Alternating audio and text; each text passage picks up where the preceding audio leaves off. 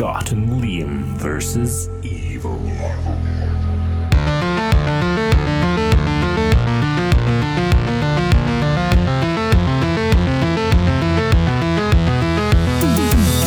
So, what's Thomas Cook and Jerry McCann got in common? They'll take you on holiday, but they won't bring you home. Right. Oh, No? mean man. Too soon? Mean.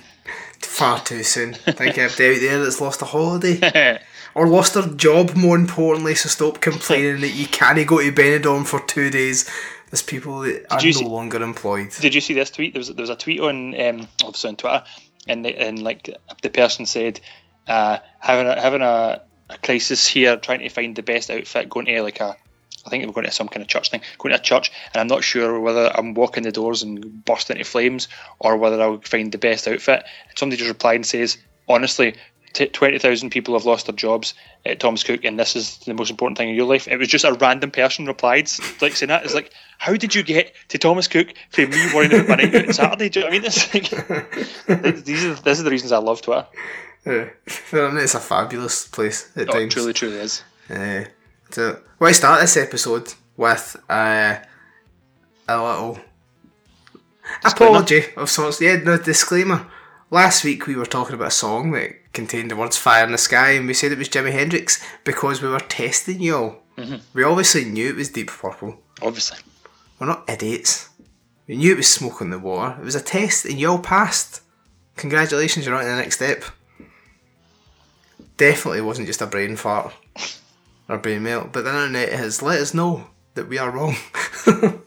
That's one of the good things the internet's for, you know. They will point out your mistakes. As if you've never listened to the show before, we are always wrong. Always.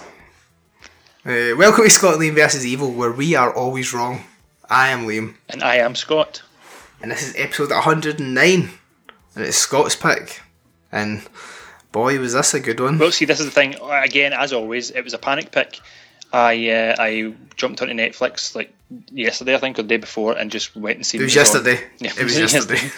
Went yesterday, had a browse through and seen that was new on it. I was on Netflix on the Xbox, so it gives me wee short trailers. It's just wee clips from the movie, and I thought, you know what, that doesn't actually look that bad. Let's go with that. Let's go Hellfest. So that's why I picked it. I wish you'd start actually watching the movies before you picked them. Just because. Is there any synopsis for this movie? There is. So it's from 2018. It's directed by Gregory Plotkin. It's written by Seth M. Sherwood and Blair Butler and 4 others. Can't bother reading that. And the synopsis is: a mass serial killer turns a horror-themed amusement park into his own personal playground, terrorising a group of friends while the rest of the patrons believe that it is all part of the show. That's a very good synopsis. It's available on Netflix UK at the minute if you want to watch it. If you want to watch it. Yeah. Also, Tony Todd is in this, so that's good, right? In theory, yes. In practice, we'll see. We'll play the trailer and then we'll jump into what this movie is, why it is, and why Scott picked it.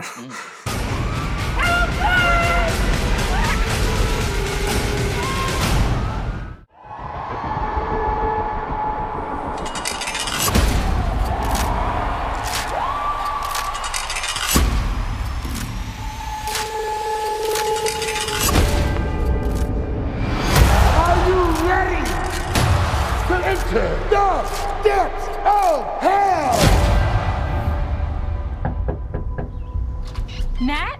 Oh my god, you're here? What? It's Halloween. I got us VIP passes to help us. What is that? It's a traveling horror night. Has horror mazes in it. You will totally lose it in there. It's gonna be fun, right? Why are we signing a waiver? Well, because the liability is, hey, bitch. A couple years ago, some girl got totally gutted. Killer left her body in the park for 3 days. They thought she was a freaking prop. Some people are just evil. They walk among us. Shut up! Yes, we get it. You think you scared me? No. Move. Look, the more scared you seem, the more they're gonna come after you. You have to just play it cool. Help me! Please help me! You can just do it. That was insane, right? Yeah, real.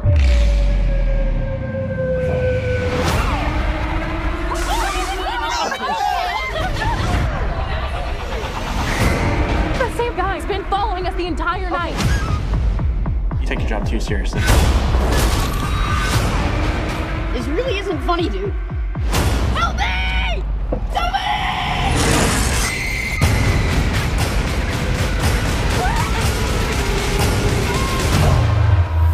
You came here to be scared, right? I can't arrest people for doing their job. Welcome to Hellfest.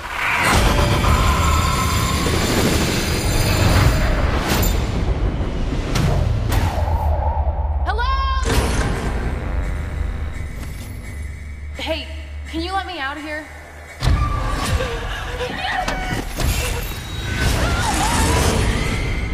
Hellfest! It's just the most metal thing in the whole entire world. Do you not think so? The concept of it, yeah, definitely. Definitely. It sounds incredible. Sounds so metal. So basically, this group of college kids, they're going. It's Halloween, and they're going to kind of haunted walk through fest, basically. Haunted walkthroughs, all right. Let's talk about them first. They are brilliant. They're terrifying, but I think it weighs up as a fun experience over a shit one. You know, I absolutely love being scared.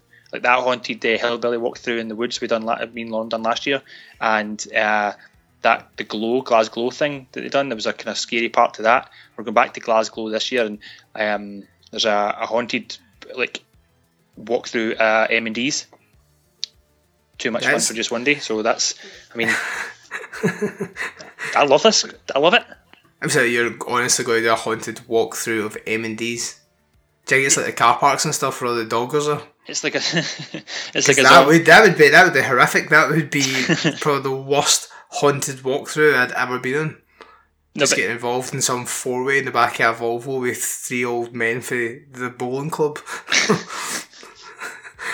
Happy Halloween! Yeah, it doesn't even need to be Halloween for that. But there are a few haunted walkthroughs this year, like in and around Scotland in this area. Like that one, like I said, Glasgow's bigger this year. That one out in the woods that we done last year is bigger this year. M&D's has got hundreds on, even though it's a scare walkthrough. It's like a escape. I think it's like a zombie thing. I think that M&D's. I just totally love that Halloween seems to be getting bigger and bigger over here for scary stuff. You know, rather than just like guys in fancy dress club nights, which have been about for years. But yeah, I just love it. So it's quite an easy thing to start as a business, though. You basically just find some woods and lure people through it, and just get folk to jump out, and that's you're done. Well, I mean, I tried to look into it a couple of years ago. I'm sure I might have even told you this idea. I was going to hit. You know how when you get like the buildings in Glasgow, it's like to let office space, and I just rent a whole floor somewhere, just turn it into like a big maze. You know, but a maze with. Like we what? Just walls? Like it's a walled off maze. Like props and haunted scare actors and stuff. It seems to be a pretty big fucking ground floor. Just a pretty big floor. Well, because there used to be one. Remember, we were in the Horseshoe Bar and there was one across the road that time we went with Duncan and Barry. And it was like we were in the Horseshoe Bar and the sun was still up, and they seen it across the road, and I went outside to try and phone them to see if we could go in and go through it. Aye, but that's not much a maze, Scott. That room is probably like fucking 100 square foot. Aye, but it would have been good, but it already closed down, so obviously the business model was a bit shit. Whereas yours is going to be better. Yeah, well, I mean, obviously, if I ever go and do it, it will be. However, right. What would you call your scare ride? 3, 2, 1. Hellfest. You get what? Aye, right. Something that's not the name of the movie that we're talking about. Scott Scare. Scott, I don't know. What do you think it should be? Scott will scare you. How about that? ScottWillScareYou.com. Go to ScottWillScareYou.com and you'll be scared. I can picture you dressed like Big Sully from Monsters Inc. And it's basically just to scare kids. You just creep in and just Scott will scare you.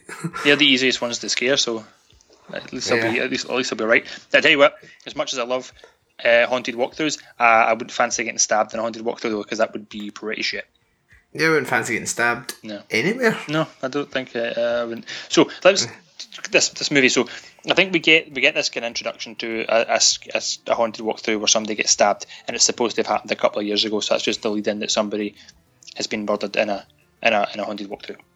Then we get introduced to our main characters who are in college, and you had text me last night when you were watching it saying I'm 15 minutes in and already I hate everybody. I was watching it with that in mind. So the characters come in and get used to. Basically, we've got this main character. Well, not a main character. We've got one character, Brooke, who's went to college and now has a new friend with short hair who's dead energetic, dead hyper, thinks she's dead funny, and she invites her old friend from like grade school to come and join them, who doesn't really hang out with them anymore because Brooke's moved on, and that's the dynamic. The old friend is worried that she's losing Brooke to the college friends, and this is kind of where we're at. So we walk in, and they say that the grade school is like doesn't party with them, and then she's like, "Why are you studying for exams just now? It's October, it's Halloween. Save that for December." And the girl says, "I kind of need to keep my scholarship." And the college lassie says, "You kind of need to get laid." And I'm like, "Fuck." I says, "I don't think the two are comparable. Why is it 2019 and this movie is still running the trope that you can either stick in at school or party? Booksmart hit it right in the head that you can do both. Life is balance. You can get your jollies and still pass your exams." So honestly, the only thing more boring than actually watching this film was hearing you scene by scene describe the start of this film. You didn't like these people straight away? I did not like these people at all. What was it about them that you didn't like? There was nobody likeable. So you had the Booksmart one, who was so up her own arse that she's way better than the wee college one. Wee college one just thinks she's got to be mental. So I was like, right, instantly I want you two to die. The hot one, it was her name Brooke. She's quite hot. I was like, right, I'm willing to follow you and see what happens. And then she pulled out that wee necklace and they did that stupid thing like, can't be mad. And I was like, oh my god. It's like Sweet Valley High. And I said, so right now I hate her. And then they introduced the boyfriends.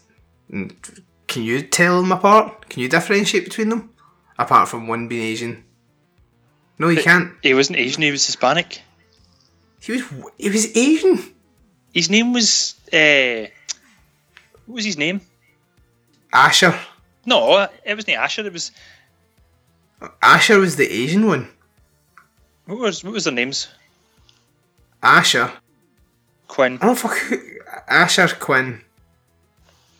Gavin. I don't think his name was Asher. They called him something. They called him like Ricardo or something like that. They called him like a Asian friend. No, honestly, like I wish I'd wrote that down because anyway, I guess it doesn't matter, right? Whatever, it doesn't matter, you know. But I didn't see his ethnicity. I just seen a human being. Well, there was very little like character backstory to them. It was just to set up, here are the couples, and now let's follow them into this thing. I was like, oh my god, you're all born. You're all born, keep going. I should point out, before I went to watch this, I was sitting with Leah. I went, right, I'm going out to get a smoke. And she's like, oh, I'm really in the mood. I was like, right, fuck it, fine, I'll sit there. So I was in a wee bit of a mood. So I think I went into this expecting, like, I'm going to find everything that's wrong with it and I'm going to point it out. I want to hate this film. So I think that's the attitude I've come into it with. That's the wrong attitude to go into anything with. You go into every film, every fucking week with that attitude that I pick. I see this thing, but you pick bad movies, though. No, I don't pick bad movies. Well, in fact, you're not allowed to say that right now, since we're talking about one of the bad movies you've picked. But yeah, none of them were likeable. Well, so fuck this movie, man.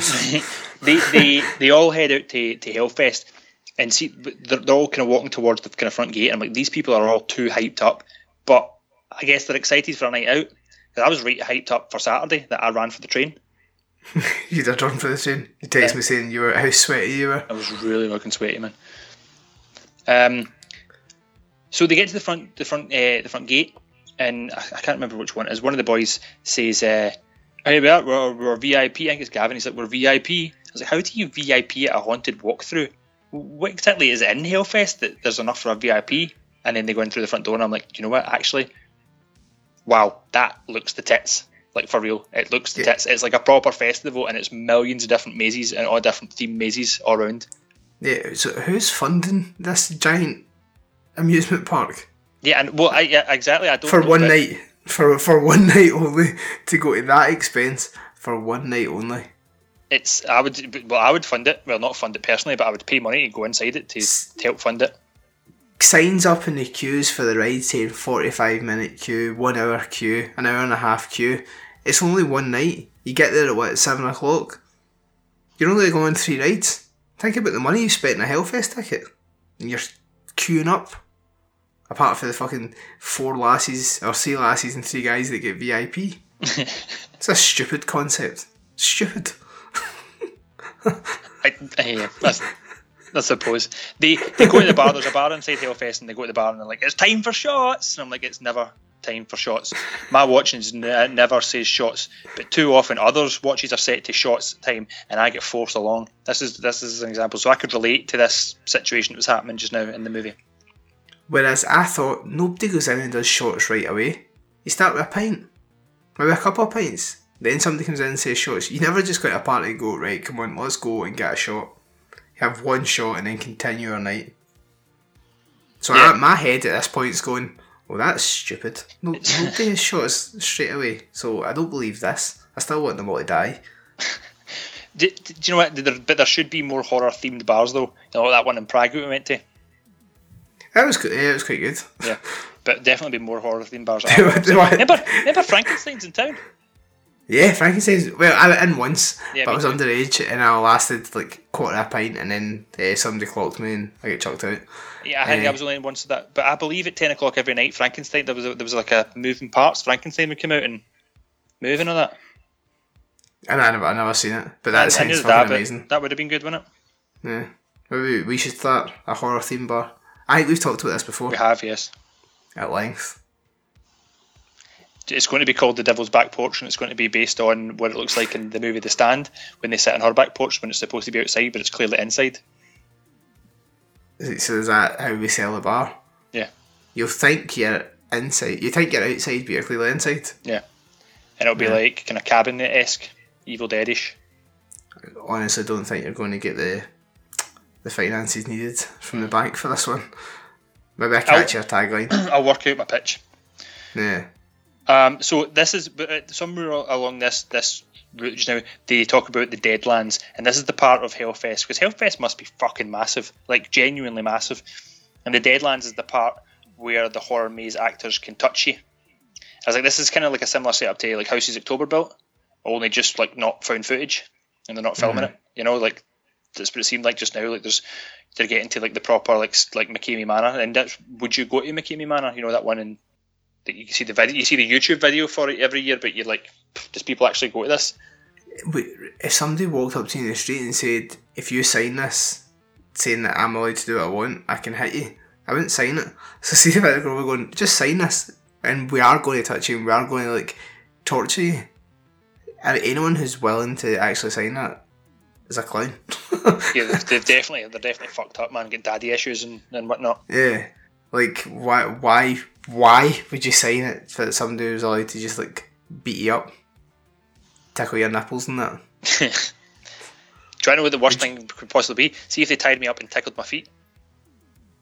I think they could do way worse than that. No, honestly, if you, like, people, like, 99% of everybody in the whole entire world, his feet is tickly. And it's not even, like, tickly because it's not good. Or even just tickle me anywhere. See when somebody's tickling you, it's, like, it's not... People think you laugh when you get tickled. It's like an impulse reaction. You cannot help it. Getting tickled is literally the worst kind of torture in the whole entire world. I swear to God. See if you got like CIA agents or fucking Guantanamo Bay guys, like terrorists for 9/11, tickle their feet. They'll be like, "I fucking tell you everything straight away." They'll be like, "George Bush, tell us the day. Honestly, he did." Telling you, tickle somebody's feet. They'll tell you everything you want to know. So you going to a haunted house that's full of your nightmares would be totally different than me going to a haunted house full of nightmares. No. Honestly, The scariest thing they could do to you is being tied up and tickled. I'm going to I think somebody's going to come in and gang rape me. And you are like, as long as they don't tie me up and tickle me, I can handle anything else. I thought they are going to come in and somebody's going to fuck me in the ass. And I'm not up for that. So back to the movie. At this point, we're just kind of seeing people walk around, and our main characters are like ran away excited for something, and we see a different group of girls walking past, and this girl gets a kind of this boy with a mask on bumps into this girl with a stripy top, and she's like, "What is it with all these assholes? Think you're scaring me? No, move!" I'm like, why go to Hellfest if you're going to be a bitch about it? You know, just enjoy yourself. Just fucking let go. I mean, you've paid money to get in, and they're trying to scare you. Now you're just fucking, being a dick for the sake of it. Nobody thinks you're cool. But as they find out, that was just to introduce a character so we knew who to look for later on. Yeah. Another character that you can't wait till they die. Yeah, that's fine. Like she was annoying anyway. She was literally annoying. But see the short-haired lassie? This is the college friend. Yeah. She's the type of pal that it's fine if she's in your group, but if she's in the group that's, say, sitting at the next table to you, you would just be like, she just annoy the fuck out of you all night. Or like you would just be like, as they get drunker and drunker, just be like, don't come and involve me in any of your shite. And if it's like, and then you start to think, don't start a fight with anybody, please. Do you know what I mean? That kind of person. But if she's in your group, you're like, I know it's fine. It's just, they're always like that. An acquired taste, because you've grew up with them, you know what they're like, you can deal with it, but nobody else can. Yeah. Yeah. But do you want? But I feel like these people, they seemed real when they were going around the maze. Do you know that? Like you're saying that you hate the people and you don't believe them, but I really did feel like they were believable. Nah. Especially the bits that start to come up where he disappears to winner a teddy. Hellfest. But, and actually, like he's already getting fired right into her. Yeah, I know. He's getting in about it, and then he decides to at the most romantic bit where you're sharing a ride to hell. You decide to go and try and win her a teddy that you already spent 40 quid on and no managed to win. What kind of idiot dick move is that? That decision is pretty daft in retrospect because you'd already pulled her. You'd definitely pulled her again. Why did he fuck off? She was well game for it. She was in the photo booth taking pictures and being like, yeah man, I'm well in there. But I believe they're flirting in the photo booth, you know? A wee bit, yeah, give them that. So the acting was okay. No, I think some parts. I thought the acting was really, really good. Like I do think like, see when you're going through some of the mazes, I think that's like just filming the reactions because you're walking through a scary maze. You know, it could have been just set up to film reactions. You're getting kind of real frights. You know they're coming, so you're getting like wee half frights in that. And it seemed as if it was kind of real. I think it's during this maze that the girl we just seen, the stripy girl, the bitch girl, she comes running out, and then she's like, no, he's chasing me. But our three girls think that it's part of the act, and then she runs into this like wee cupboard, and then the boy comes out and stares at them, the one with the mask on, that's obviously the killer, and the lassies are like, well, this is a bit different from the maze we've just been in. And then eventually our main character goes, well, get back to the programme, the lassie you're chasing's in there, points her out, and then basically goes to like stab her in front of them. And when our other two, like Brooke and our college pal are like, nah man, this is too intense, we're out, we're going to the next room. Our main character, grade school, just stands and stares and goes, we'll go then, stab her. And he does, fucking just stabs her right there. I'm like, would you think that was part of the act? Would you think it was just an extreme part? Or do you think it would be hard to fake someone being killed right in front of you? Do you think you could tell the difference if it was like practically done well? Or do you think it would be like impossible? Nah, yeah, I think it would be impossible. Especially like a stabbing. You'd be able to see it going in. Yeah, to fake that right in front of your eyes. And nobody's that good an actor that they could convince you they were actually dead. Like, yeah, you would know they were acting or not. Yeah. And the acting in this movie is very like, it's okay if this was a a program or a movie on the Disney Channel, like see if it was for tweeny boppers, all the characters and the acting very much fit into that. Like the lassie with the short hair, you can imagine her being the sidekick in Lizzie McGuire. That's what these characters felt like, and I was like, that's not what I'm expecting from a movie called Hellfest. It's going to be this fucking practical effect, gore-laden horror romp. And now I'm like, shit, I'm just watching iCarly. No, I didn't. iCarly on a ghost train. I totally believed it. We've got after she's just witnessed that lassie being stabbed in, they come out, and that's when Gavin and Graves go into the photo booth, and that's when they're flirting, believe it, and then they start spooching. But the killer, so he's wearing one of the masks that we've seen. We've now realised, or at some point we realised, that this is a mask that's getting used within Hellfest, so that they think they're not entirely sure if he's part of the act or not, so they can't really work it out. But he stands outside the photo booth and then nicks their photos. And then there's Brooke, who I think might be the least believable, the least strong actor. But she chases after the guy that stole their photos, and I think that's. Do you mean that's not that believable? Would you chase after the guy? But she chases him like behind the scenes. But what's also not believable about this is that our pals don't follow her quickly. Like, she's in there for about a good minute and a half, and this is the guy's like singing a wee song and staring at her and stuff, and you're like, right, this is creepy. Even if he is paid to be here, this is still well creepy. But it takes like her boyfriend at least like a good 3 or 4 minutes to come in after her. You would go straight. You'd be like, you know what I mean? It would be straight after her. Yeah. I think it's just symbolic of how slow the movie's actually going at this point as well. I don't believe it. So that scene could have been cut so much shorter. Why are they just staring at each other, like you say, for 3 or 4 minutes? Just have them staring, being a bit tense, and have everybody run in and the guy disappear. That's way more believable than just stand staring at him thinking, right, what will I do? Will I stay at this scary man, or will I run away? I'm like, oh my god, fucking do something.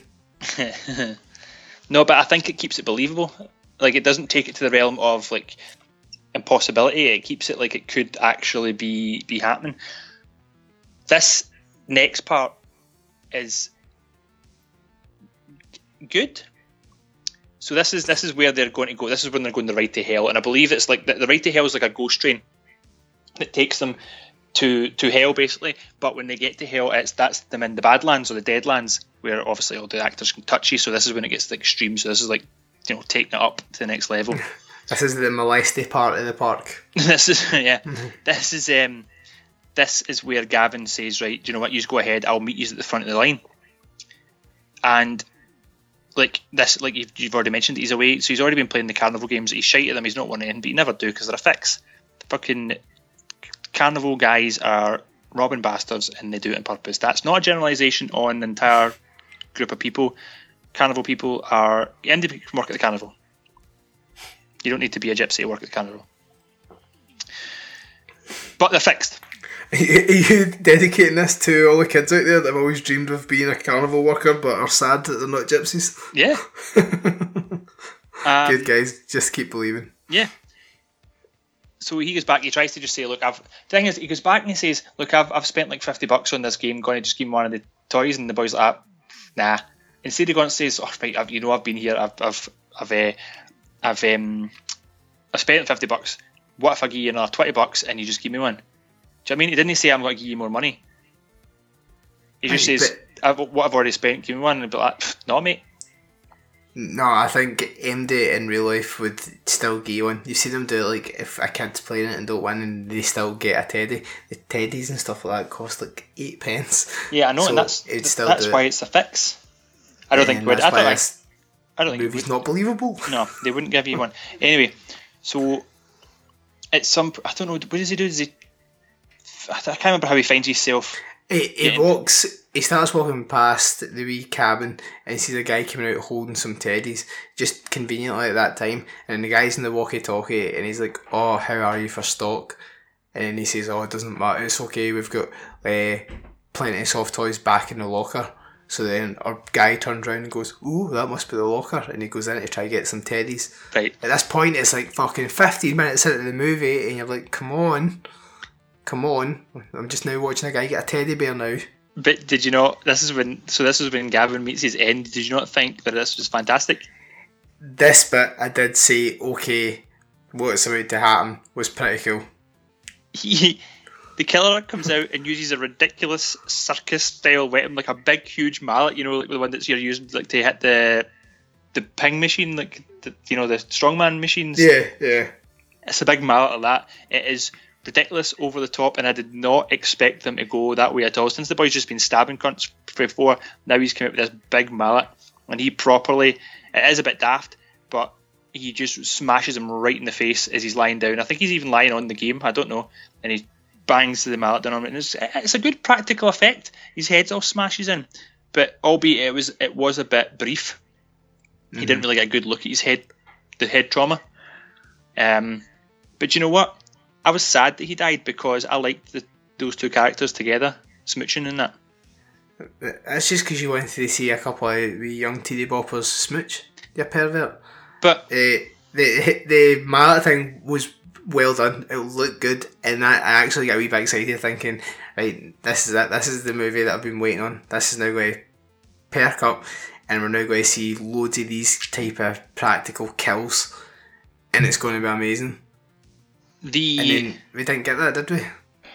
I guess I can, coming from there, I can understand why you'd be maybe annoyed at the next of the kills. It did totally surprise me that they killed him. That was something different as well. So I thought him and the Booksmart girl are definitely going to last to the end. That's a given. So when they killed him first, I thought, okay, bold move, cool kill, right? Okay, I'm listening, I'm watching.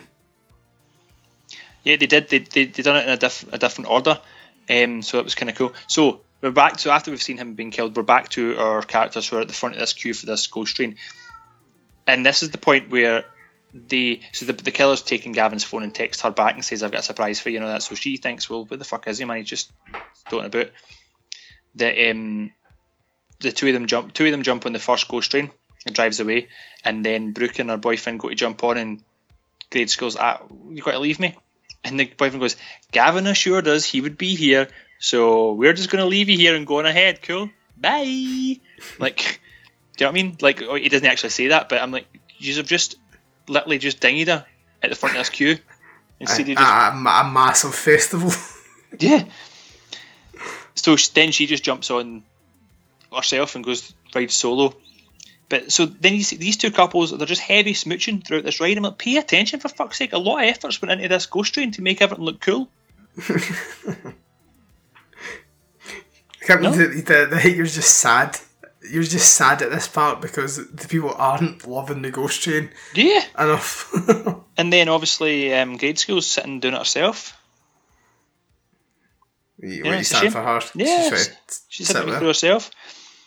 But seriously though, see the murder aside, Hellfest does seem like a fucking brilliant time. I would go there in a second. See if it came here, see if there was a Hellfest right here. Proper big festival. Right, let's go to the practicalities of this. Imagine that you've been to Teen Park or Download, yeah?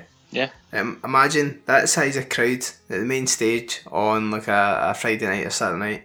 Imagine that size of crowd all queuing up for, what was it, 4 mazes and a ghost train. Cool. All in one night. You say that's a fun time? Yeah, well obviously it wouldn't be that big a crowd, it'd be like a very smaller crowd.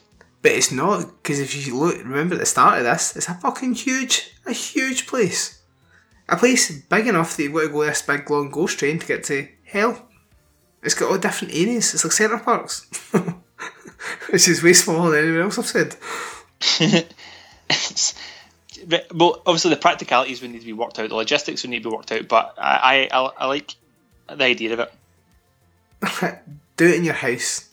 Logistically, that's how I was going to do my house. I was going to turn my house into a home haunt. Remember that programme that was on Netflix and it was about home haunts? I was going to turn my home into a home haunt, either build like a path up the side of my house and make my back garden like a scary maze during Halloween for the kids to come into. But then I thought, you know what, that's you need to watch what you're doing there.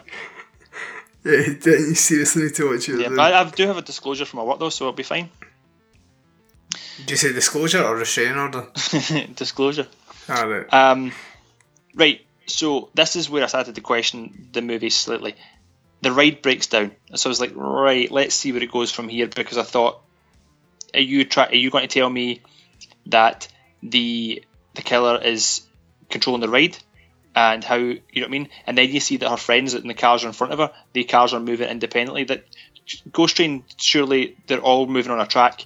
You get like, when the one in front of you moves out, you get like, you know, 2 to 5 meters before the it gets tight and pulls the next car round. Is that how it works, you'd imagine? So that they're all running on the same track rather than all being individual cars.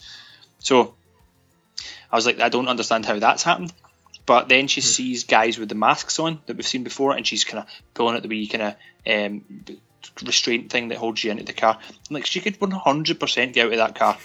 Yeah, 100%. A child could have got out of that car. Yeah.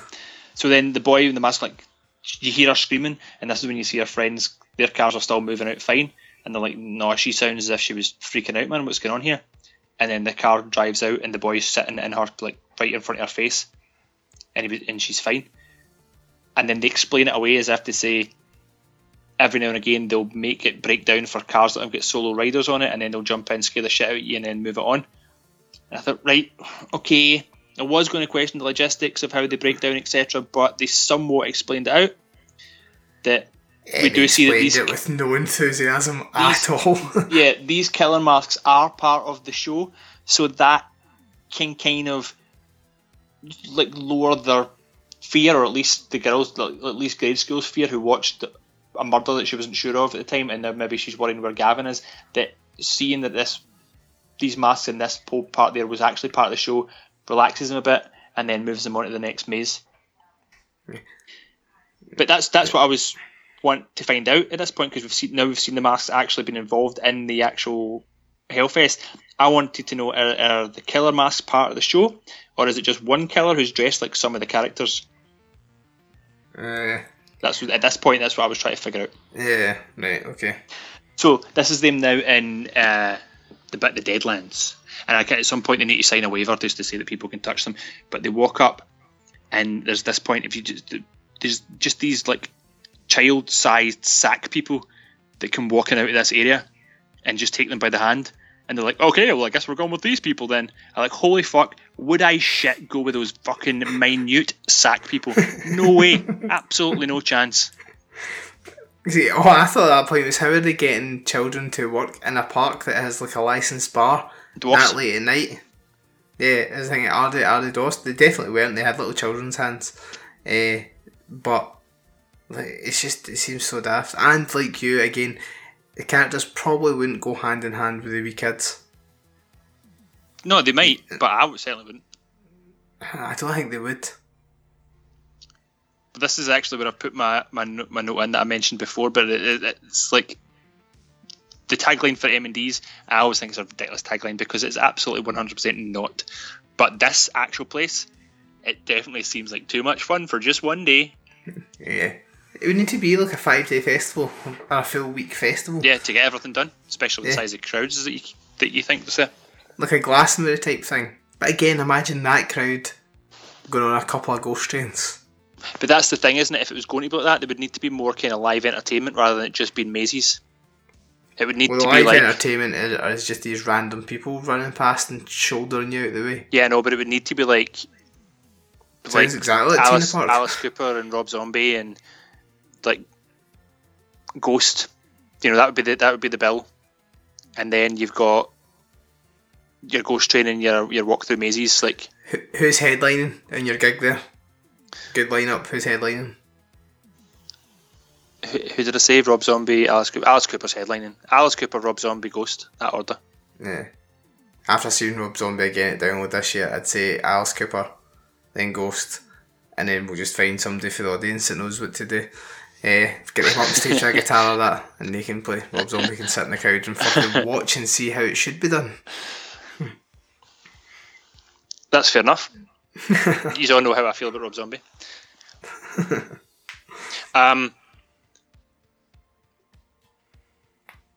Right. You know what? There's no way I can see that it's the Fright Fest. There's there's no way that I can see that it's the Fest that's actually killing folk. So it must be a rogue within the park, because it's too big and too intricate for them to have built it just to kill people, and also to only kill a few people and let all the others just have fun. Like, even if the killer has got like a job within the park and the organisers don't know, that might be the case, but there's no way that the Hellfest knows what's going on. That's what I've decided at this point in the movie. But surely you decide that at the very start when it shows you the killer walking in and putting the mask on. Did it?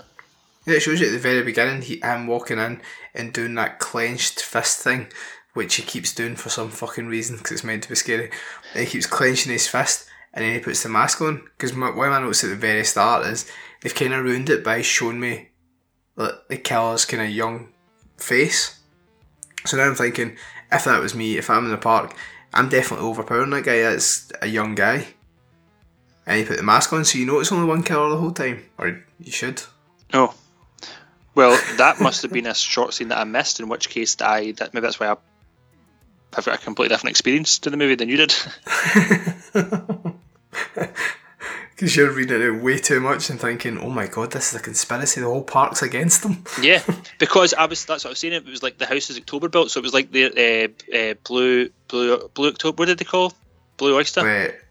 Blue Skeleton. Blue Skeleton. And where it was like the whole park was in it. Like the people who are organised, like the McKamey Manor stuff, it was they all knew it and they were all in it. Yeah.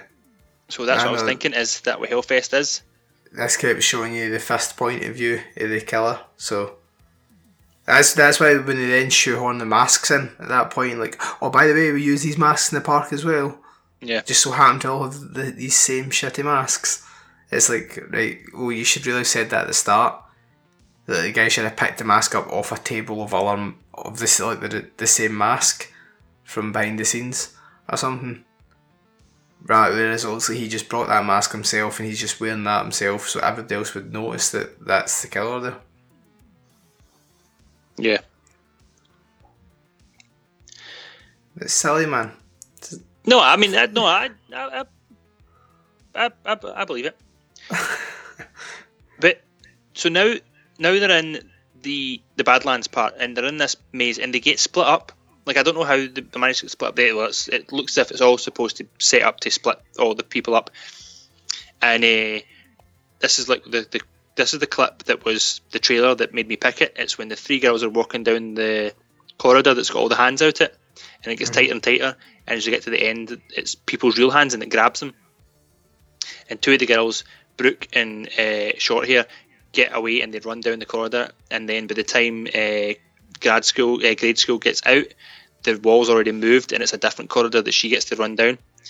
And she runs, and it turns into like an escape room that she's in, because she's in this room and there's like somebody talking to her, or it's like a recorded voice and it's saying, leave no bone unturned till you find the exit and things like that. I'm like, now it's very interactive.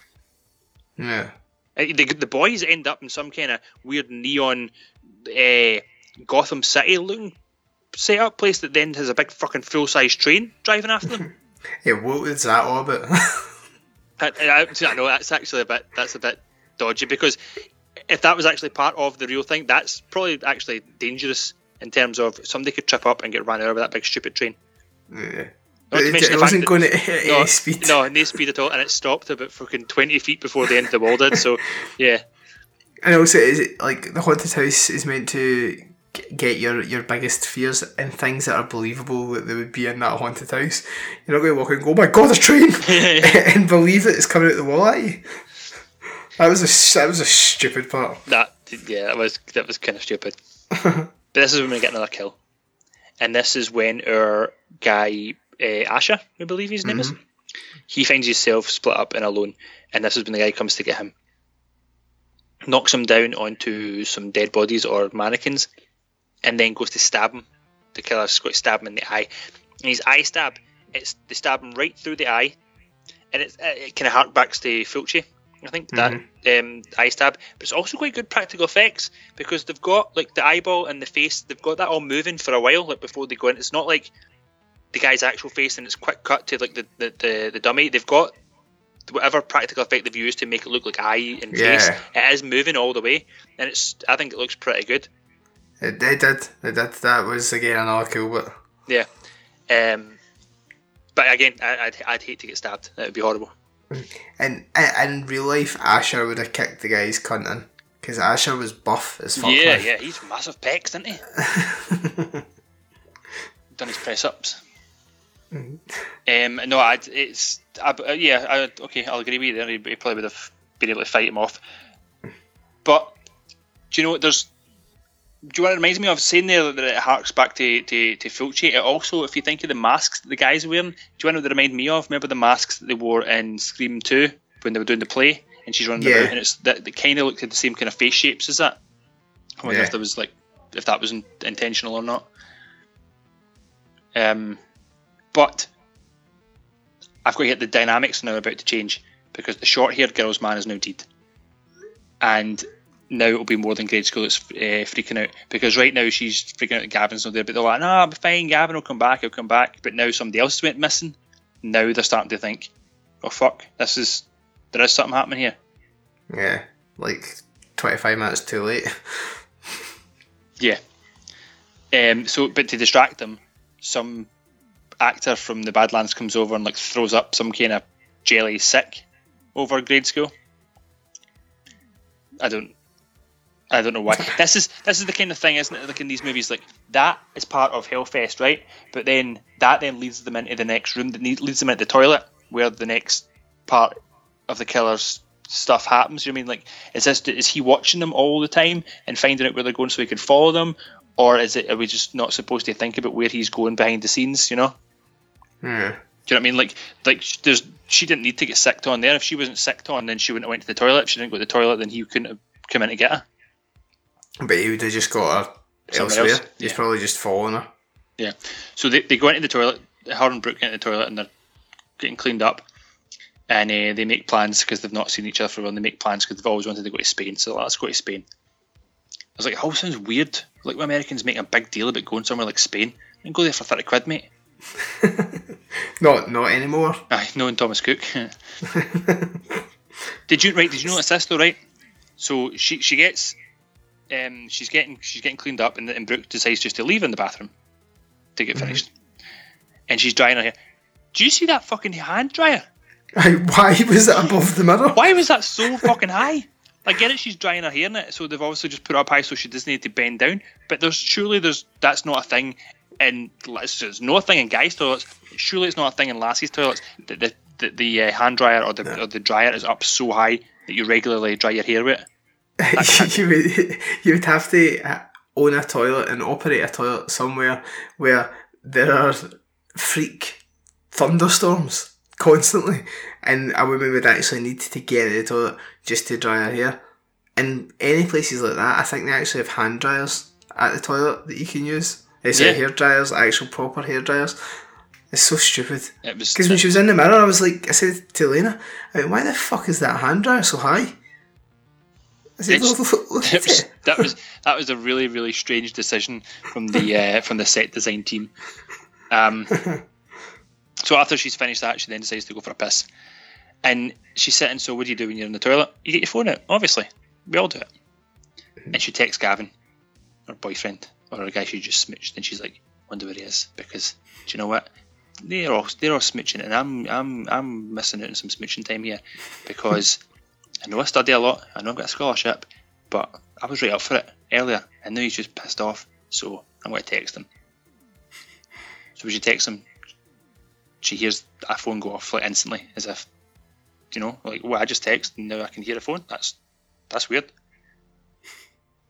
If I text Gavin and then I thought I heard it go off next to me, I would text my pals who are outside the toilet and say, "Oys, get in here right fucking now. That weird cunt that's been chasing us about this park for fucking the last 45 minutes, I think he's in here now, and I'm actually quite scared, so gonna come in." What did she do? But she texts him back. She texts him again, aye. Oh my god. And she still doesn't it. When she hears it ring again, that's it. Oh, maybe that is Gavin's phone. Yeah, but then we get the telltale sign of the big boots with the ripped toes, so we know, now we can identify which one of these masks is the killer. See, right, and I've got a pair of boots that I wear just now to work, and they've got a hole quite close to the kind of front of them, where the leather's ripped. Every day that hole gets bigger and looks worse. This killer had those boots on at the first kill, which was meant to happen, 3 years before this. That hole has not changed. Those boots have not been cleaned or got dirty. Maybe they're his kill boots though. Of course, because nobody would comment on the giant boots with a hole in the toe that were in the cupboard. Oh, honey, how come you never wear them? Oh, sorry, love, they are my kill boots. This part of the movie is one of the things that does annoy me about this movie, right? So she sees the boots and the boy standing outside the cubicle door, and he starts like banging on the door. So she tries to call 911, and you look at the phone, call failed. She can text, receive text and send text, but 911 failed. 911 emergency calls ping off every network and like fucking satellites to make sure that they always go through. You don't fail a 911 call. Yeah. Nonsense. Absolute nonsense. And then she climbs underneath the stalls, but like the way she climbs underneath the stalls, like there's one point where like her ass actually comes out underneath the door, so there's no way in hell the boy who's banging it can't see like part of her coming outside. You know, she climbs underneath like he knows fine well where she's went. Yeah. But then are you meant to maybe think that this is still a guy that just works at the park because he's seen her and he's just still trying to scare her? Or do you think it is just they've not paid attention to that and they just think, oh, Abdul just believed that she would get away? Yeah, no, I think she was supposed to like slide under without coming out on like to be invisible from the other side. Right. Okay. I think it's been a practicality of how hard it is actually to slide under fucking bathroom stalls. How many times you tried it? But I just don't think. Well, see, Americans have got like so much room underneath it because they're creepy, pervy bastards. So why? In fact, Lena asked that. Why is there so much of a gap at the bottom of the toilets? Like at the front as well, the front and the sides. Yeah, but I don't know why. I don't know why they do it. You can see any angle you want. You can look into an American cubicle. I think it's weird when British cubicles have got spaces at the top and the bottom. Just put the walls right up to the roof. I don't understand. Just seal me in a safe. Yeah. It's my private business. Just so you can see the shoes. So you know who owns the dick that's coming through the glory hole. Yeah. And like if it's a pair of Crocs, I'm like, I'm not putting that in my mouth. But if it's maybe, do you know, I know you would fucking turn the Crocs away, man, for sure. I remember maybe just a nice pair of Hugo Boss. Like this boy's obviously getting money, so I'll take one of the gums for him. Do you ever remember FHM magazine? Yeah. I used to read FHM magazine when I was like an early teenager, and I used to think the stuff they wrote in there was like gospel of how to be like an adult. And one of the tips it told you is if you get horny when you're at shopping, take your missus into the toilet, make her stand. No. Yeah, you go into the lassie's toilet and she sits in the pan. You stand with your feet in 2 shopping baskets, so you put your feet in 2 Tesco bags, and then she gives you a blowjob so that if anybody looks underneath the cubicle, it's just a woman with a shopping in the toilet. And I remember reading this thinking, wow, what is that? Was that what you do? All right. Surely somebody would think it's quite weird watching a woman and a guy running to the toilet with 2 empty baskets. Well, it didn't tell me the practicalities of that part. It didn't tell me how you get into the toilet. It just says when you're in there. It also was something about how to guarantee a woman an orgasm that you stop after 35 minutes and ask her if she wants a sandwich. Take a break and make her a sandwich and something to drink. So God, Laura's never accepted a sandwich after me, but I keep asking her because FHM told me. I was going to say, how many times have you tried it, but... it's so good. Right.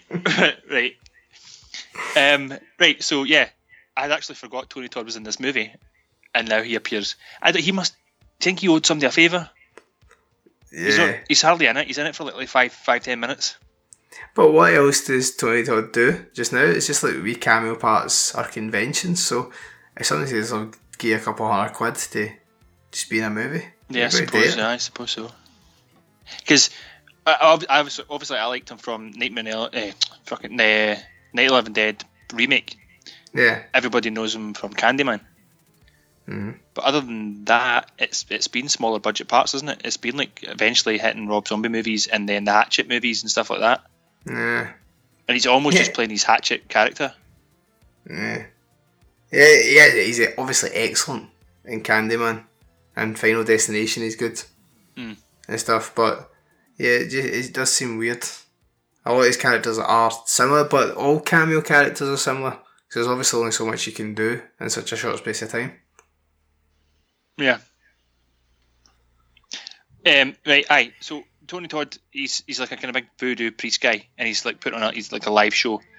And it turns out that our short-haired lassie has volunteered to be part of this show.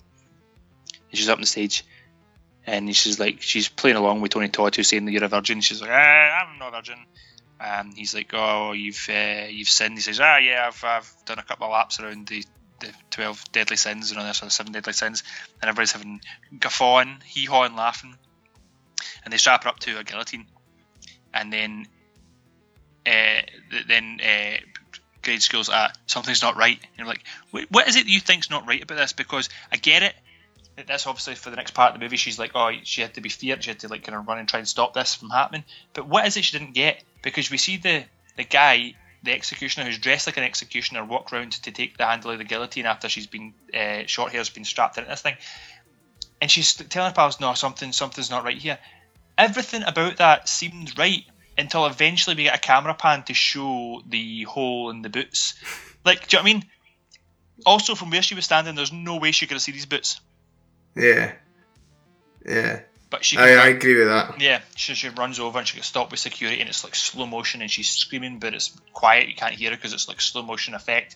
And then phew, down comes the guillotine, and boosh, off with her head.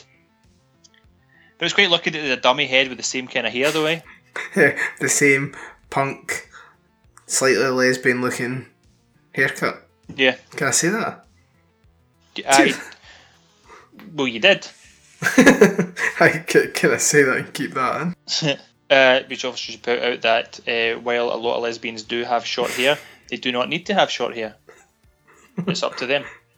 Yeah, we'll see. We'll see. I might cut that. So it turns out that it was all part of the act. She's alive. But wait, yeah, still waiting on her dying. Still waiting. Now, for some reason, they shut the curtains, and then everybody just says leaves the member of the public, leaves the paying customer attached to the guillotine with the security saying, "You get her." Leaves the one guy who's dressed as the executioner to like fix it. See, now it definitely sounds like M&D's. Yeah. We obviously have already seen that the executioner is actually the killer because he's got his ripped boots, and what he does is puts her back into it and moves her back into position, rather than in the fake position for the trick to work. And then he just drops the guillotine on her. But it's obviously not a proper guillotine, or certainly not a sharp guillotine that just rattles right into the back of your neck. But you know what? See, at this point, I was like, oh, this is going to be really good. Because I thought we knew that our characters outside were like, they were wrestling with security trying to like figure out what's happened. I knew that they were trying to run and try and find it, and I thought it was going to be like a race against time between Shorthair getting properly, like him just pulling the guillotine up right down and seeing her face as she like slowly goes through and it hits her spine, and then you see maybe her arms and like legs going limp, and then eventually like cutting the head off, and maybe practical effects that it's some skin and like tendons and muscles and stuff was holding the head on at the neck, and then maybe around they just kind of use these wee knife to cut the last bits and get the head off. I thought this was going to be brutal and horrible and minging, but no, he just lifts it up and she manages to get herself out and she runs away. Like the rest of this movie, it fell flat. Yeah. But it's like she runs away, so she runs away. I don't know what part she runs out of, but she runs out like into space. Her friends are outside with security. She runs away to, you know what I mean, where the complete opposite direction. She runs through hundreds of crowd. The big room with the big signs that say, "Do not go here, go the other way. Turn back," and she runs in. And then, like, he catches up where, the killer catches up where, and just she turns around and just, I think he slices in the face, like a slap slice in the face, and then goes to stab her, and he stabs her like in the chest, and you hear like members of the public like, well, that's real.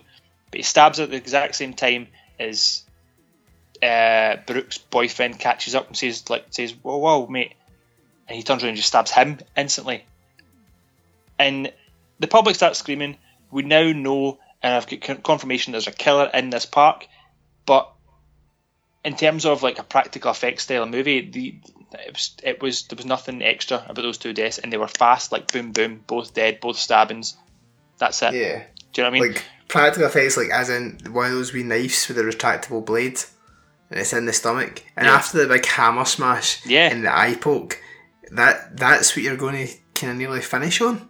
Yeah, and that's what after the hammer smash and the eye poke, I was expecting that guillotine to be like a major part, like a really, really go for it, brutal head chop off. I thought this is going to be brilliant, and it didn't go there at all. It just went for a plain stabbing. And the only cool thing is that the killer's actually got a knife that acts the same as, see, the golden gun from GoldenEye in the Nintendo 64. One stab and you die instantly. There's no screaming, there's no like bleeding out. It's just as soon as it touches you, you are dead. Yeah, and realistically, people can be stabbed and survive a shit ton. So, like, it's instant death. Utter nonsense. And it's also made me sad because I had never ever managed to get the golden gun in N64. Anybody I was ever playing with would never let me use the gun. And I'm upset about that. I'm just thinking back to the graphics, man. They were so shit. It's an excellent game. Oh, it was a great game, definitely, 100%. My pal Gary brought it in for our common room when we were in like 5th or 6th year. And we just sat playing GoldenEye.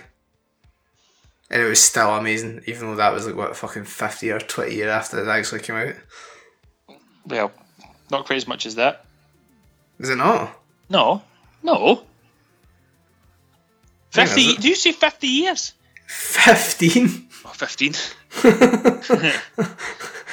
Obviously no, it wasn't 50 years old. Aye, 1987. Aye. Yeah. Fucking hell, man. Anyway, that's nice to reminisce of GoldenEye. Way better than this film, so let's just finish this up. Right, they go into the final maze, and we're now two lassies left, and they're getting chased through the final maze. Because again, why do they not go back to security and say, look, seriously, somebody's fucking killing, there's two dead bodies in the middle of your park, going to get us out of here, get the police. They get into the final maze. I don't know why. The final maze doesn't seem any scarier than any of the previous ones, though. Like, obviously greeting babies are scary, but it still seems relatively normal in terms of, where it's supposed to be. The hell door was pretty cool, though. They had to go through a door into hell. Then they find themselves in a room full of white faces, but that just felt like Kelvin Grove Museum with all the floating heads. It did, actually. So, in this part, like, the lassies somehow managed to trick him, and grade school comes out and starts battering him. She's battering him with a plastic mannequin arm. Now, even though you'd feel it, that would be sore. It's not like a baseball bat. That's a plastic mannequin arm. It's not going to be. It's probably hollow for a start. It's not going to weigh a lot. Do you know? It's not going to be like that particularly sore, especially if you're a killer. Yeah, but in a reality that a penknife can kill you with one thrust. Maybe that mannequin arm is like being hit with a fucking mace. Yeah. I guess, I suppose that's a reality we need to face. I mean, he might be a pussy, and that's why he's killing folk, stabbing folk, because he's a pussy. Mm. See, what I don't get the killer's motivation. See, if he wants to kill loads of people, why didn't he just kill that wee lassie at the start, and then ignore the one that spotted him, get away from her quickly, because obviously she's clocked him, and find another one that's no seen him yet, kill her, and keep going about? Why follow them around the park? Because you already know she's on edge. Do you want to kill her, or do you just want to scare them? Because then why are you killing them? Yeah, because if it's led to believe the killing that was like 3 years ago was just the one person that died in that park. Yeah. So is he? And you know he's not targeting folk, because the first girl died just because she banged into him and was a snidey wee bitch. And then our main girl and the rest of them, we know they've not been picked. So it's just like, what? I don't get what this character's meant to be. Yeah, because if he just killed the stripy t-shirt lassie at the very start, even if our main character watched it happen, that could have just gave him like a thrill boner, and he just goes away with his mask, and then just, that's another one killed. Wait a couple of years and I'll go back again. Got away with it because she'd have been thinking for ages, well, that looked really fucking real. Her boyfriend wouldn't have died, so they'd all went on and finished Hellfest, probably got smashed, and then had a whole day hangover, and the day after they'd be looked at the news and said, fucking hell, man, somebody died in Hellfest. And do you know what? I think I seen that. I better go and tell the police. And they'll say, would you remember? And you'll say, do you know what? I was fucking smashed at my tits. I can't remember anything. He was wearing a mask, but it was the same mask that everybody was wearing in there, so I can't tell you any more information. And they'd be like, fuck, guys, dead end. I don't know what to do. But they're also, you've got to be in the reality where she decides to phone 911 and, oh shit, her phone doesn't connect to 911. Yeah, only place in the whole fucking damn world that doesn't make an emergency call. So she can't admit to the cops that she's seen it. So she just got to sit on it and keep it quiet and just know that forever she'll feel a wee bit guilty that maybe she could have saved that lassie. That movie would have been more exciting. Well, can I ask a question about this final maze? Yes. Why are there no more punters in it? We've talked quite a lot about the crowds at Hellfest. It's because they were that's after the two stabbings. A lot of people seen that, so they were starting to kind of scamper. Yeah, that's right. Okay, so maybe people are leaving. Right, fair enough. Okay, yeah. Fair enough. So this is walking up towards the end. So it's like our girl Brooke is she's been slit in the leg, and she's fell to the deck, and she's kind of crawling backwards away from the killer who's slowly walking up towards him. And she's walking through all the trigger points, and these weed doors are open, and mannequins and clown masks are behind it, and their recordings are kind of laughing over the thing. And you get to the last door, and the sensor goes off, and then it opens up, and then who's inside it? Grade school's inside it. How the fuck did she get behind that door? These are got to be cupboards, right? These are got to be those mannequins are put in from the outside. They're not put in. There's no fucking secret entrances behind that. How the fuck did she get in there? Sitting waiting for him to walk past, and when she does open the door, it literally feels like it does take her forever to stab him. He just turns around, looks at her in slow motion, and it's not in slow motion, and takes forever to stab him. And then they go around, I think they run around the corner. She picks up Brooke and they run around the corner, and the police come running in, and they all come busting in, and the two police run in and point guns at the lassie, so they get their hands up, and that's enough. They're like, alright, fair enough, and they just run past. Do you know what I mean? I thought the police in America just shot you for fucking coughing. I don't understand why they just get let go just because they had their hands up. Nah, because neither of them were black. Well, no, Brooke was. She should have been shot right there. Right. Oh shit, yeah. The police arrive, and I thought, see if this is all a prank. See if it's some massive elaborate prank, and all our pals are still alive. I'm going to be fucking super pissed. But no, the police run around the corner, and the guy who's just been stabbed, the killer, has managed to fuck off. Classic. And then we follow him home, and it's reminiscent of the scene at the start. He's walking into the park, except he walks into the house and there's a wee blonde girl, and you think, oh, is he going to kill her? And she wakes up and she says, oh, daddy, and she runs at him, and he goes and hugs her, and it's meant to be like, oh, this is just a normal family man doing the killings. How scary is that? I was not worried at that last scene whatsoever. That was quite clear that wee lassie was his daughter. I did not think that she was going to get killed. Well, Did you think he was going to kill the wee lassie? No, because it's saying at the start, I just figured that. I figured it wouldn't be cool if he did took a mallet and smashed that wee lassie's head in like the guy earlier. Then this movie would have then got a wee extra star from me. I'd be like, right, do you know what? That was a bold move at the end there. I'm happy with that, but the way it ended, I thought it was absolutely stupid. But he walks in the house. He walks in through the garage, and it's all these tools and stuff. And he puts the mask inside this cupboard. He's got trophies in there. There's a mask from each haunt he's ever been at.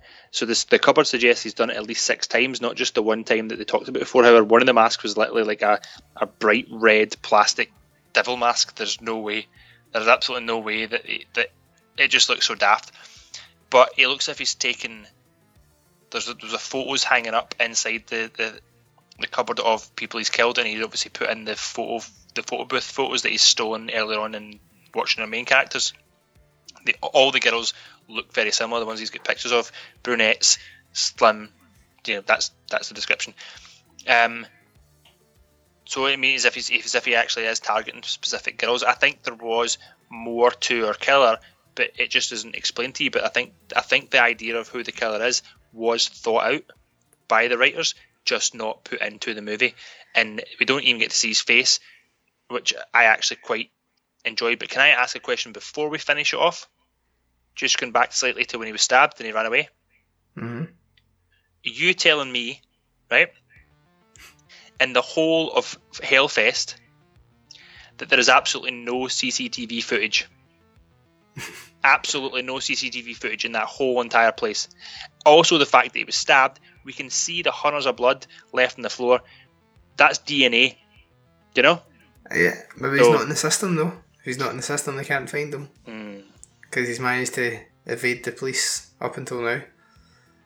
I don't know how, because he's got a cupboard openly in his garage that has different death masks and photos of dead teens who went missing years ago. Anybody could walk in that garage and see that cupboard, but yeah, he still manages to get away with it. Every time. This movie's silly. Very silly. What did you think? Do you want me to give my final roundup? Right. Aye, you give yours and I'll give mine. Right. This movie, I loved it. I absolutely loved it. Do you know what? I really, really liked it. I felt that the characters were believable. I felt the scenarios were believable. I felt the time frame for the killer to get from place to place within the park all seemed legit to me. It didn't seem as if he was like a superhero. I loved the idea that a killer could easily walk anonymously into the park like that and pick a few targets and then get out undetected. The only issues I'd have is I'm still getting out after the police were called, since you'd have to believe that if he got away fully undetected the last time. And also like the blood he left behind, that would just lead to him being caught for sure. So that's my only kind of issues that but maybe that's why there should never be a sequel, because he will eventually get caught. Other than that though, it's a solid 4, and I didn't need to rate it out of, so I've rated it out of scare shits, you know, when you get scared that much that you shit yourself. 4 scare shits out of 5. I've never been that scared of shit myself. Well, obviously it doesn't come all the way out, but it's the same as like the breaking in shits, you know, when you just need to do a jobby. Yeah, you nervous ones. 4 of them. 4 scare shits out of 5. The only bit of your ending that I agree with is that there should definitely not be a sequel, because nobody wants to see that. I especially do not. This, I don't know if I was in a mood before it or not. I don't think I was, because I like the practical kills with the head, and I thought, see if they do this, it's okay. I can then start to enjoy it. But it's as if they spunked all their practical effect budget in those 2 kills, the hammer and the eye, and that was it. So the end of it just felt so flat. Like the exciting part, the fun part was that brief spell in the middle. The characters I didn't think were likeable at all. The concept of a massive festival, horror festival, with queued rides that ran as smoothly as that, apart from this one guy who we kind of see at the start and has no motivation. I don't understand why he's killing or why these people are getting it. It just seems silly. And it felt a wee bit like, because everyone else on Letterboxd is getting quite positive reviews. I heard a lot of folks saying it was a good watch. I think Dean in the group as well had posted he was watching it a few weeks ago, and I'm sure he enjoyed it. And I was like, am I missing something here? It's a bit like Terrifier. See, everyone raved about it and it was a load of shite. That's kind of how I felt about this. I agree with your remarks on Terrifier. I also thought it was an absolute load of shite. I didn't think there was a point to it, but I did like this. I thought the characters were so silly. They were so teeny bop Disney. This is a teeny bop Disney PG horror, which would see if they just went full like that, made it quite cartoonish, like the big mallet would go kind of Killer Clowns from Outer Space, big giant mallets and stuff. That would be fun, but they then try to still make it a slightly more adult horror, but with weak kid characters, and it just See, I didn't think they were weak at all. I actually believed them. I thought they were well rounded. I thought, even though they had kind of different personalities, I thought they were enough that they felt real. Do you know? Nah. I was totally on board with it. Absolutely loved it. And I actually own this. I watched this on Netflix, but I own it on Blu-ray.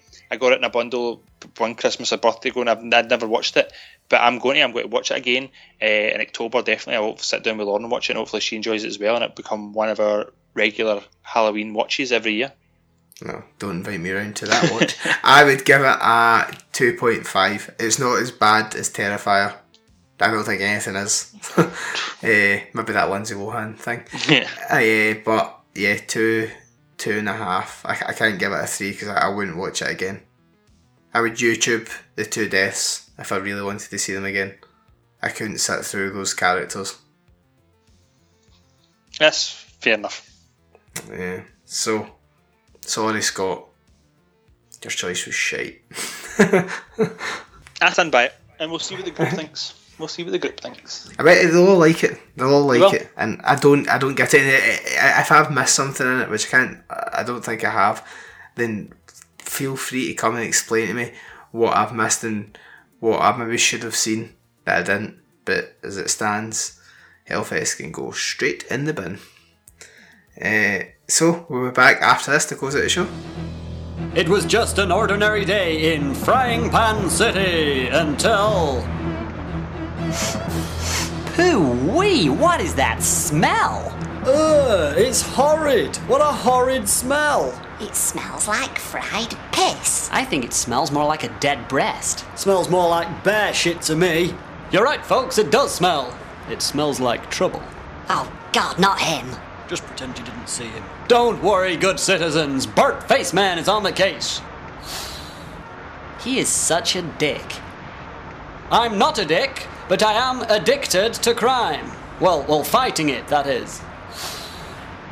God, I hope he dies.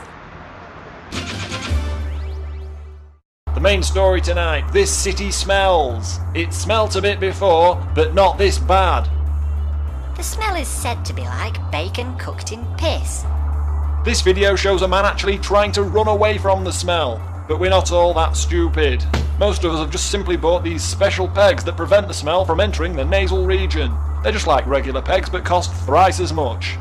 The news was brought to you by Jettiswater Nasal Pegs.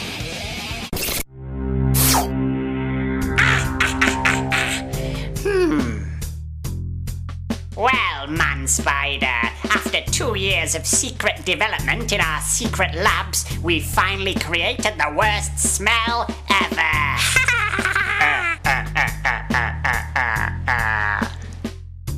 It smells like a bag of dead cats. I call it Pegeran because it sounds like it smells.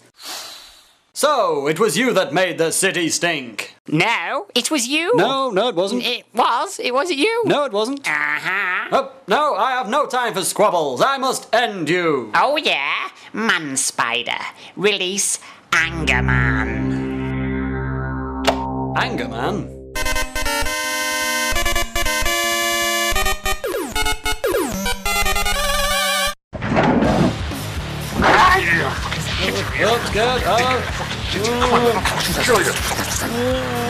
Now that we have made you weak with fear, we shall call you names until you bleed. No! Turd burglar. Faggot. Shit bitch. Enough! So you've won this round, bastard man. But people will get used to the smell eventually, and you'll have to create an even worse one. Angerman, give him a golden shower.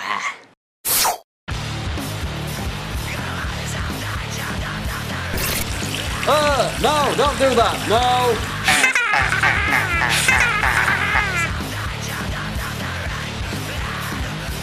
And what became of this wet mess? Did Burt Faceman run off and tell again? And what about Rockhead Rumpel? But I'm not a superhero or a villain, Mr. Burnt Faceman. I'm just a regular guy. I'll annihilate you for crossing the path of Rockhead Rumpel. Nope, I'm adding you to my list marked villains. No, cross it off. Don't put me on the list, no. No, sir. Aw, cross it off, you dickhead. You're a dickhead. Not one. That was clearly filler material. So, have you been watching anything else this week?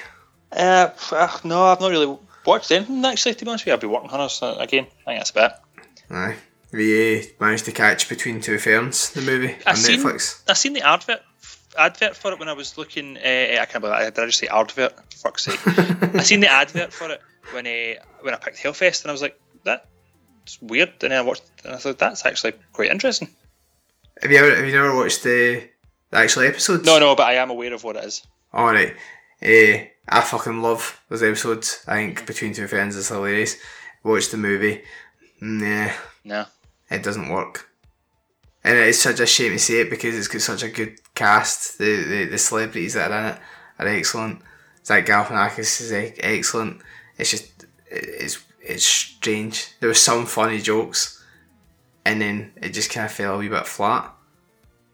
But if you manage to, well, you will manage to get through it. It's not an unpleasant watch. It's just not as funny as the show it should be. But at the very end, there's outtakes, like with Paul Rudd and stuff like that, and those are good because you see all the actors absolutely creasing and like trying hard to hold it together. That's the best part of it. But I was quite disappointed. Still, I gave it a 3 out of 5, but I thought it could be funnier. I'll probably get Renee at some point. Alright, I need to watch that Marianne thing. Is it called Marianne? Yeah, I think so. People have been talking about that. Yeah, I fancy that. Okay, good. Maybe watch that this week. Yeah. You up to anything this week? Tomorrow, Lauren and I are heading to Edinburgh. By the time you listen to this episode, I will have already been and done it, I guess. We're going to Edinburgh for an overnight. We're going to see Mamma Mia on the stage. I got Lauren the tickets for her birthday back in June, so this is it coming round. I thought, because I bought 2 tickets, I thought she can ask whoever she wants. She said, well, obviously I'll ask you. I was like, oh, okay, thank you. Why not? I wish you'd ask someone else. Yeah, so I got myself a new t-shirt to wear to Mamma Mia, and it is ABBA in the style of black metal. It's written in black metal, and it's silhouettes of the four members of ABBA on the front. I thought that would be quite funny to wear to the theatre for the stage performance of Mamma Mia. Theatre jokes. Yeah.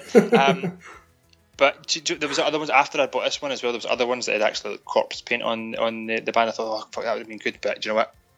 The joke's just what it is. I bought this and it arrived today, which is the day Tuesday, and it's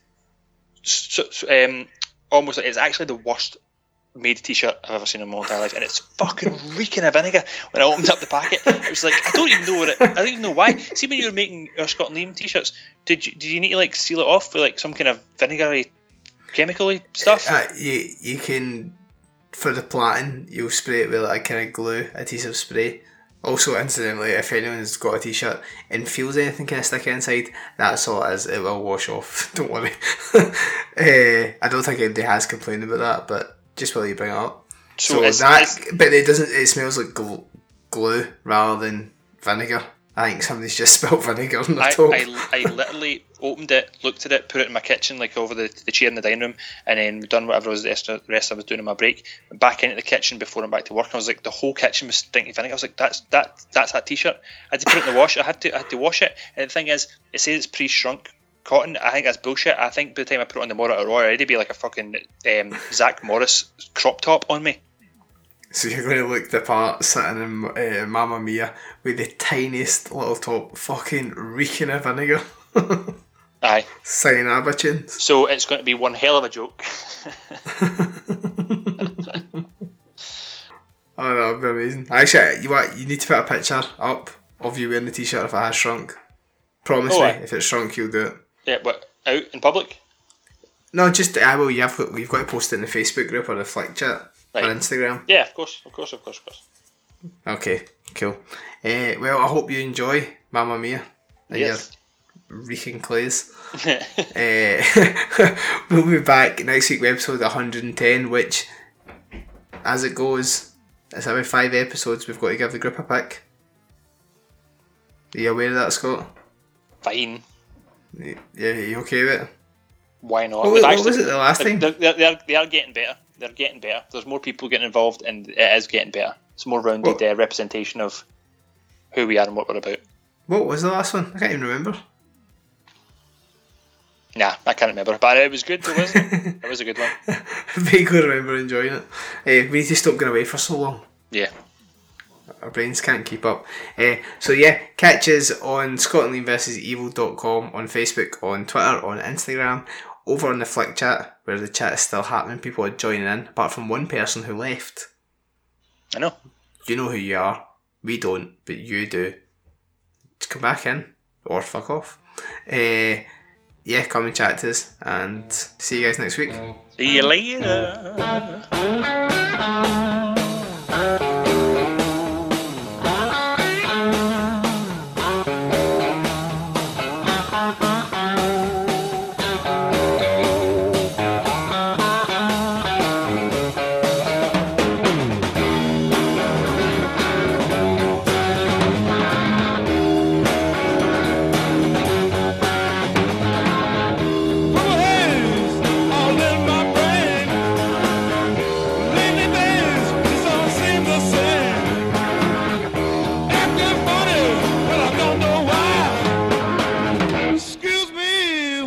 Kiss the sky.